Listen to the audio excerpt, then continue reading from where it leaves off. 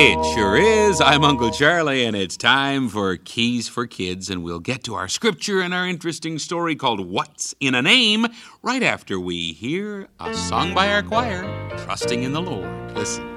Trust in the Lord and don't despair. He is a friend so true. No matter what your troubles are, Jesus will see you through. Sing when the day is bright. Sing through the darkest night every day. All the way, let us sing, sing, sing. Sing when the day is bright. Sing through the darkest night every day. All the way, let us sing, sing, sing. In Acts chapter 9, starting at verse 36, there's an interesting story. Let me read a little bit of it to you. Now there was at Joppa a certain disciple named Tabitha, which by interpretation is called Dorcas. This woman was full of good works and alms deeds which she did. And it came to pass in those days that she was sick and died, whom when they had washed, they laid her in an upper chamber.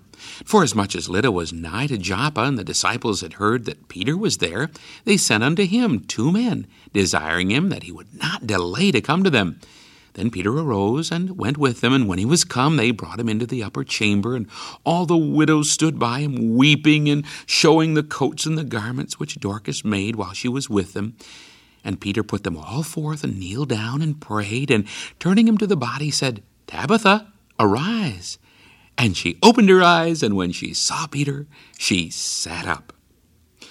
With a run and a jump followed by a slammed door, Nancy Simmons rushed into the house calling, Mother, Mother! I'm here in the living room, called Mother. Nancy was breathless.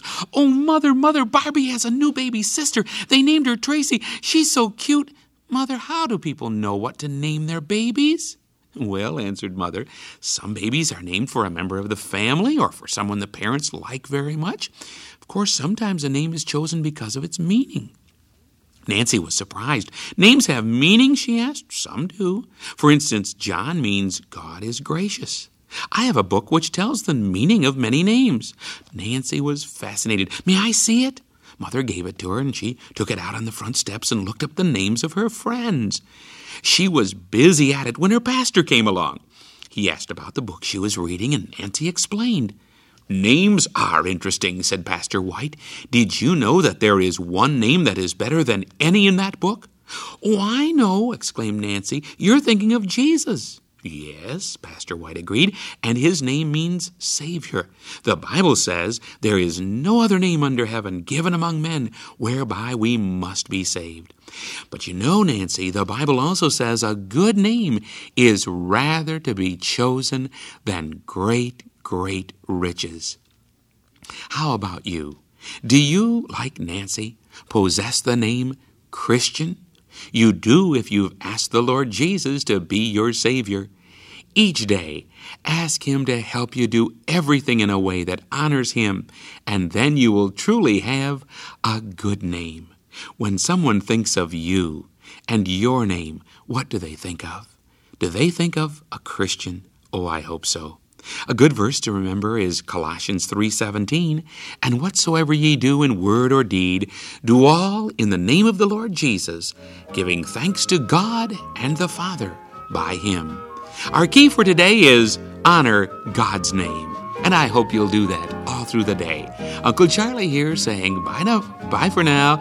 Keys for Kids is a presentation of the Children's Bible Hour.